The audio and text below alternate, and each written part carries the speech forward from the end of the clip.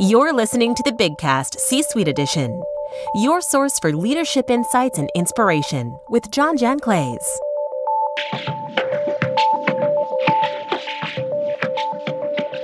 Hi, everyone. Welcome to this edition of C-Suite Interviews. John Janclays here. Hey, we're set for a great episode where we hope to enlighten and inspire leaders from across the business spectrum. And I think today's episode is right on target to deliver against that aim. Today, we interview Jim Klein. He's the president and CEO of the Trex Company. Jim joined Trex as its leader during a crucial time in its history, 2008. Trex was nearing bankruptcy when Jim joined the company, and he helped to turn around its culture. And by doing so, bring the company back from near bankruptcy to a thriving enterprise. 2008, Trex stock was trading at $4. Today it's trading north of $60. Under Jim's leadership, net income grew from $48 million to $72 million in a single year. If you're not familiar with Trex, it's a world leader in alternatives to wood products for building backyard decks and furniture. Trex has won awards for having 95% of its products made from recycled materials, saving over 200,000 tons of waste going into landfills while requiring no trees to be cut down. What I found inspiring about the Trex transformation was Jim's approach to getting the entire workforce involved in its transformation. It's a great story of transformational leadership. This interview is chock full of nuggets such as how incentives can either drive or derail outcomes, how solutions are derived through team effort and constructive conflict, and how leaders need to give emerging leaders room to fail and to learn from those mistakes. There's many more nuggets in this interview. If you're ready, here's my interview with transformational leader Jim Klein. Hey, Jim, welcome to the show. How are you? Doing great. Thanks for having me. Yeah, glad that you're here. Hey, a great place to start for our listeners is to get a little bit of overview of your personal and professional experience, maybe starting all the way back to, I think you've come from Ohio, don't you? Is that where you grew up? I do. I came from a little town called Van Wert, Ohio. It's in the northwestern part of the state. It's a little town, a farming community of about 10,000 people. That's fantastic. So tell me a little bit about growing up in Ohio, and then how do you make your way to Bowling Green to go through school and head into business? Well, as I mentioned, it's a very small town, 10,000 people, and I basically lived about 3 blocks from my grade school. Every school I went to, you walked to. I think the furthest I had to walk was maybe 3/4 of a mile to school. No cafeterias at that time. You walked back and forth to the house to have lunch at home, and it was a great place to grow up. So how did you decide to go to Bowling Green as you kind of grew up and were heading off to college? How was that a selection? Well, it was interesting. I hadn't really thought too much about college, and my father came to me one day and said, "Son, well, what are you going to do after you graduate from high school?" And I said, "Well, I thought maybe I'd go to college." And he said, "Have you applied to any place?" I said, "No." And he said, "Well, you better hurry up because if you don't, there's 2 other directions you can go. If you don't go to college, you'll be drafted, or you will end up working at a factory. How does that sound to you?"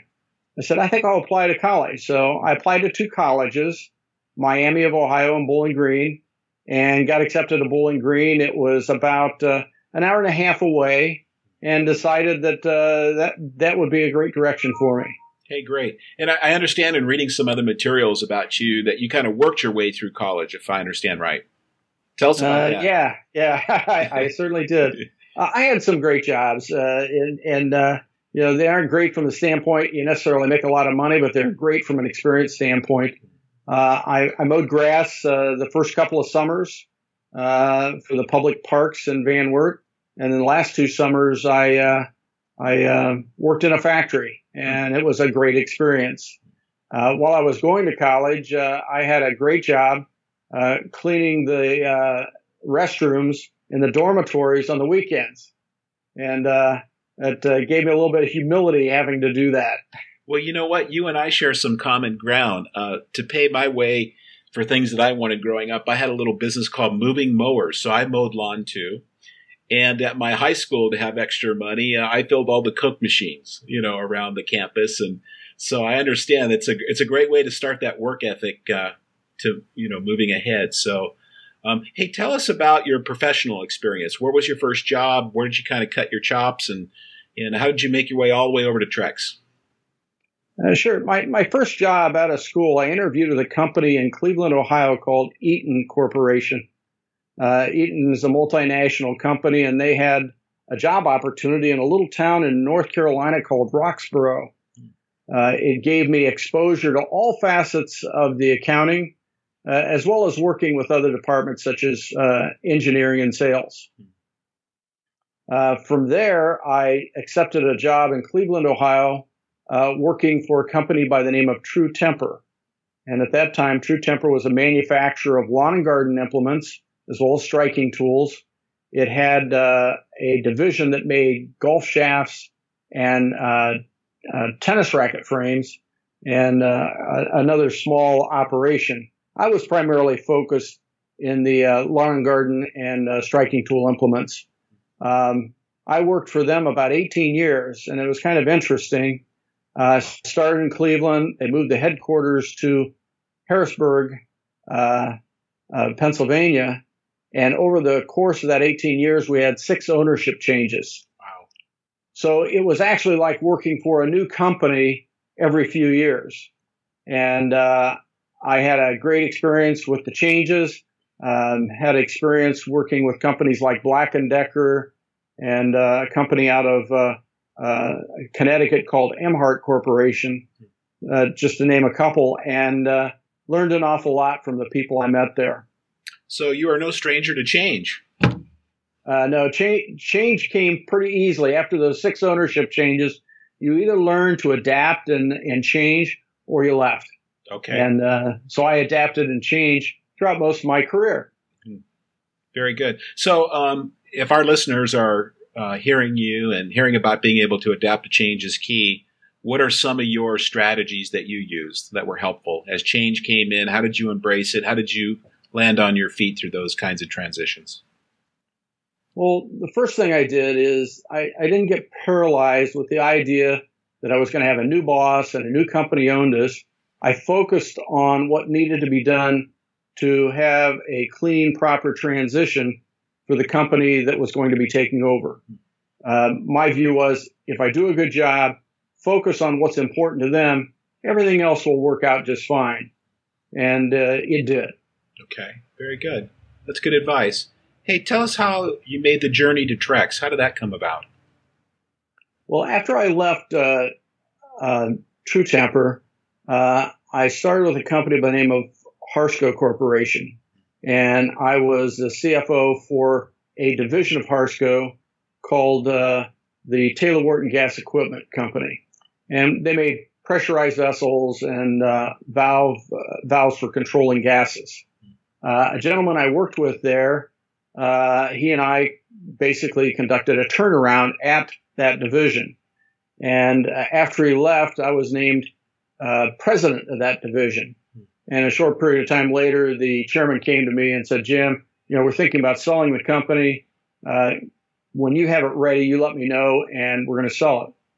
Well, within about a year and a half, I told him that we needed to sell it, and we basically transitioned that company through the end of 2017 and sold it off. At that point, I was unemployed.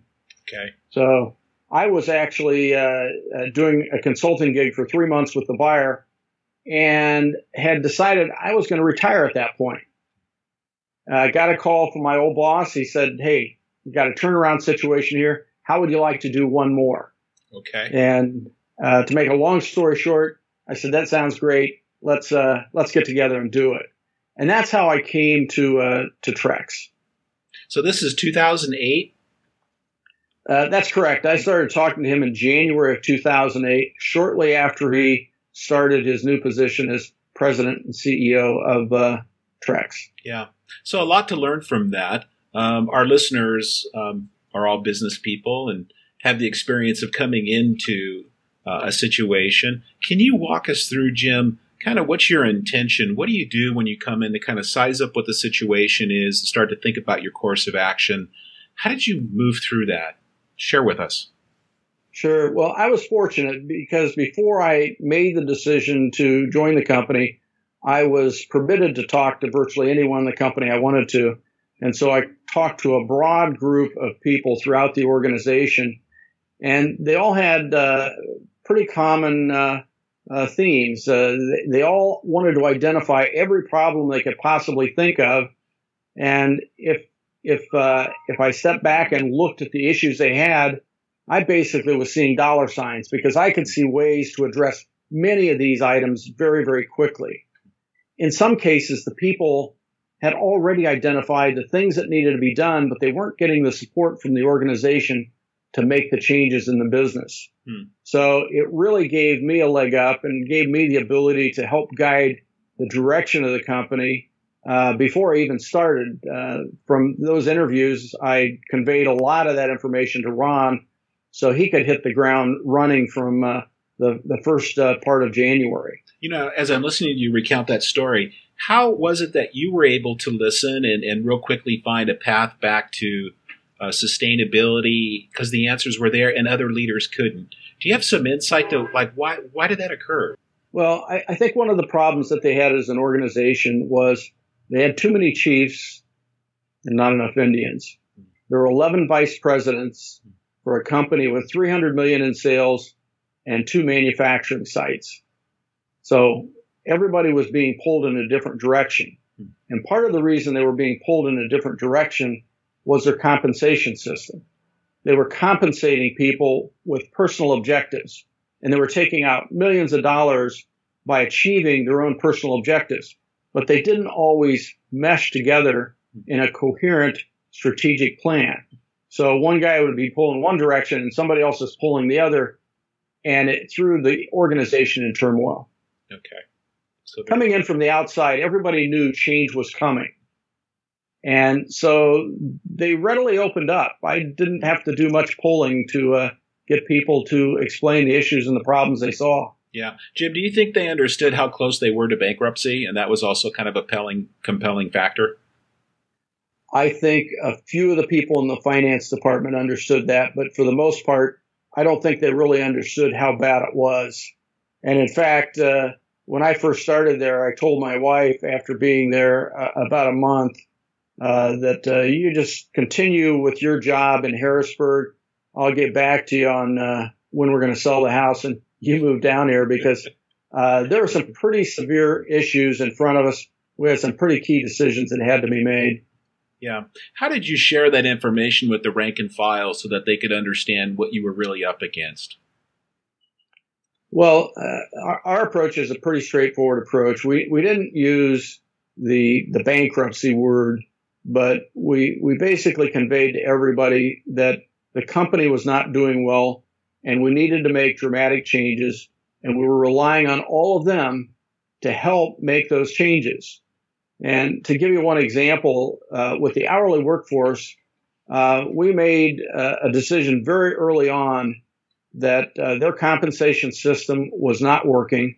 They had a bonus program based on EPS, paid once a year, hadn't paid them in years, and most of them didn't even know what EPS was. So we went to them and said, look, we need your help to turn this company around. And here in this envelope is a check for $500 for each and every one of you. Play ball with us. Help us make changes that will move this company in the right direction, and you'll see a lot more of these. We immediately got a lot of bright, smiling faces, yeah, I bet, as well as subsequently getting people who would help us to identify the changes that need to be made. They weren't sitting on the sidelines. They were actively engaged. Yeah. So you talked about your leadership team being a little bit at odds based on compensation. So eventually you must have got everybody on the same page. Compensation must have been some part of that. What else did you do to get your leadership team, those 11 leaders, on board, or did you? I mean, how did that work out? Well, before I started, Ron and I discussed the changes that needed to take place in the organization, and we came to the conclusion 11 were too many. So the ranks were reduced to about 5 vice presidents. We took a number of directors out of the organization also, and basically thinned most of the ranks. There were only a couple of departments. We didn't affect sales department. We didn't affect research and development, and we didn't affect the finance department.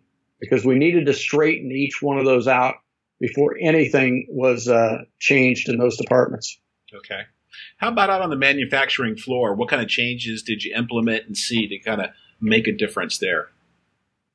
Well, one of the key areas that we saw was not working for the company is the company had taken an approach to try and check the product at the back of the line to inspect quality into the product.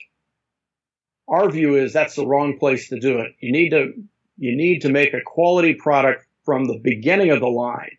So you need to have a consistent, controlled manufacturing process. Okay. So what we ended up doing is we basically locked down the controls so that not everyone in the production line could adjust things like the temperature of the line, the speed of the line, the pressure at the extruder. All of those things were locked down to prohibit people from, for whatever reason, going in and making an adjustment. And so it was controlled by a select group of people. And our objective here was to have a consistent process so that once we identified we were not getting a good product, we could identify exactly what adjustment was necessary, and then we would run the line in that configuration. And in very quick order, we found that most of the time when they were trying to make adjustments, the problem would have resolved itself without any adjustment whatsoever. So I'm hearing run rates are better, incentives are improved, clarity, everybody's pulling in one direction. What about markets? How, because you've had some fantastic growth, how did you think about markets and how did you get after that part of the equation? Yeah, well, the interesting part when we came on board and started talking to everyone from investors to bankers to our customers, we found that we basically burned a lot of bridges with every one of them. So we had to rebuild those bridges. One of the telling features is when Ron went to talk to one of his professional lumber yards, and the guy just ripped them apart, told him all the terrible things the company had did to him. And after he stopped to take a breath, Ron said, "Wow, that's really horrible. And, I can't believe you went through all that. But answer a question for me. Why do you keep buying from Trex?" And he said, "Because my customers make me."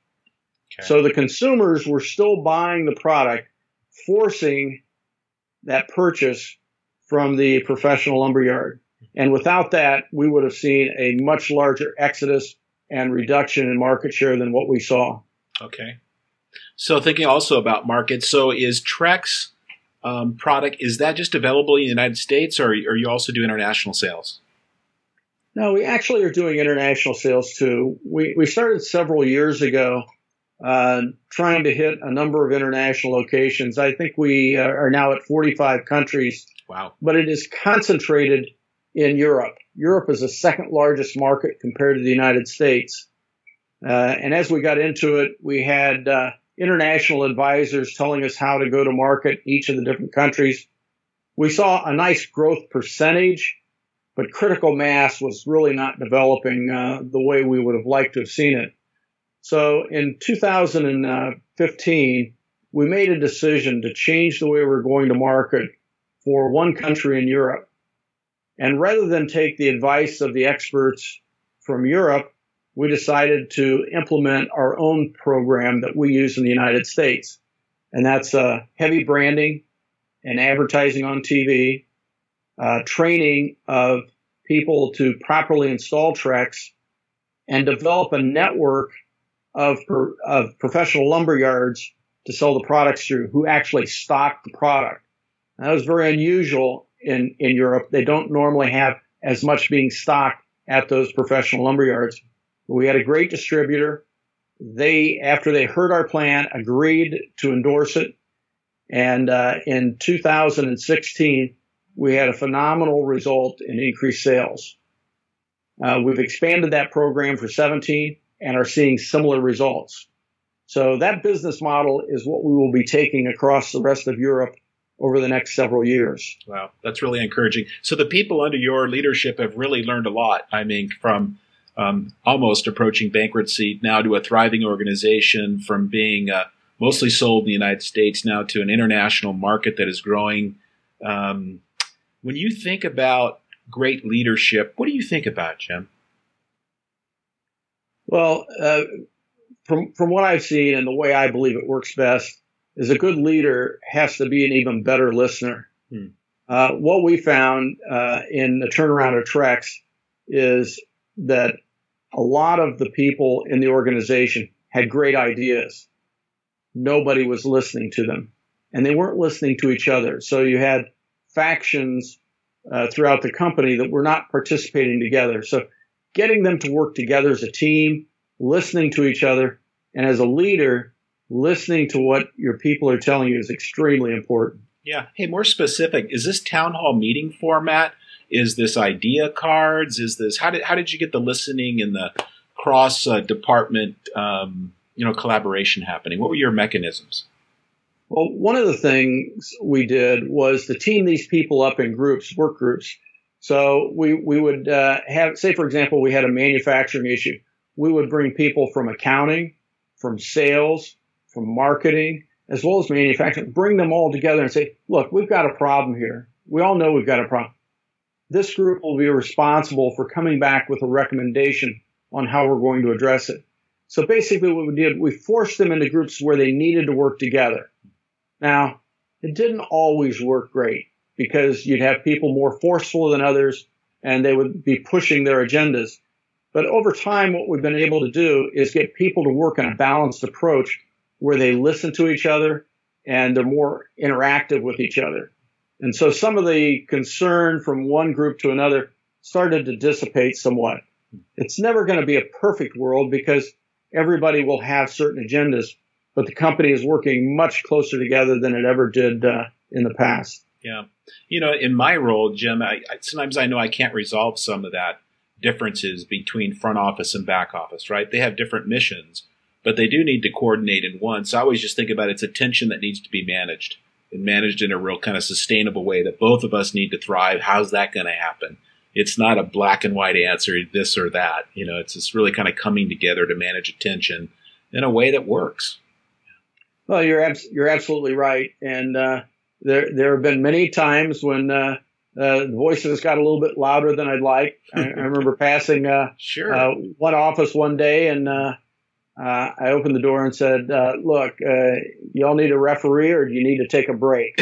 I'll be a referee or you can take a break, but you're disturbing everybody else in the office. So you're probably thinking all the while. Listen to each other. Yeah, you're probably thinking all the while, I'd rather have the passion than apathy, right?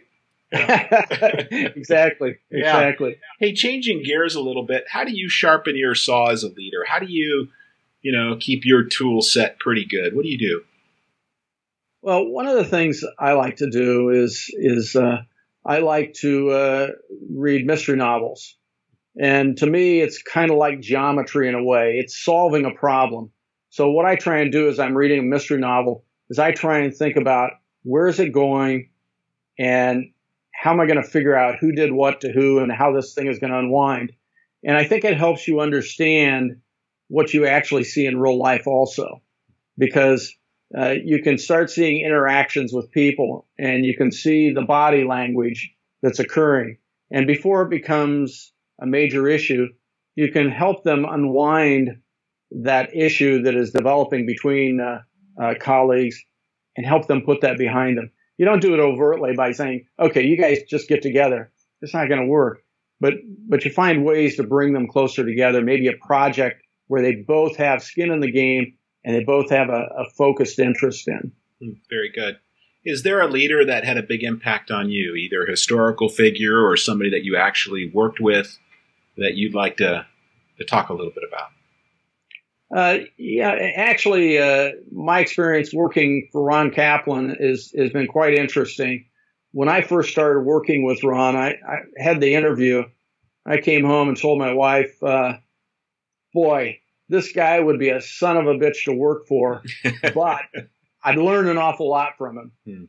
And both were true. Ron in his early days was really difficult. He was very charged and focused.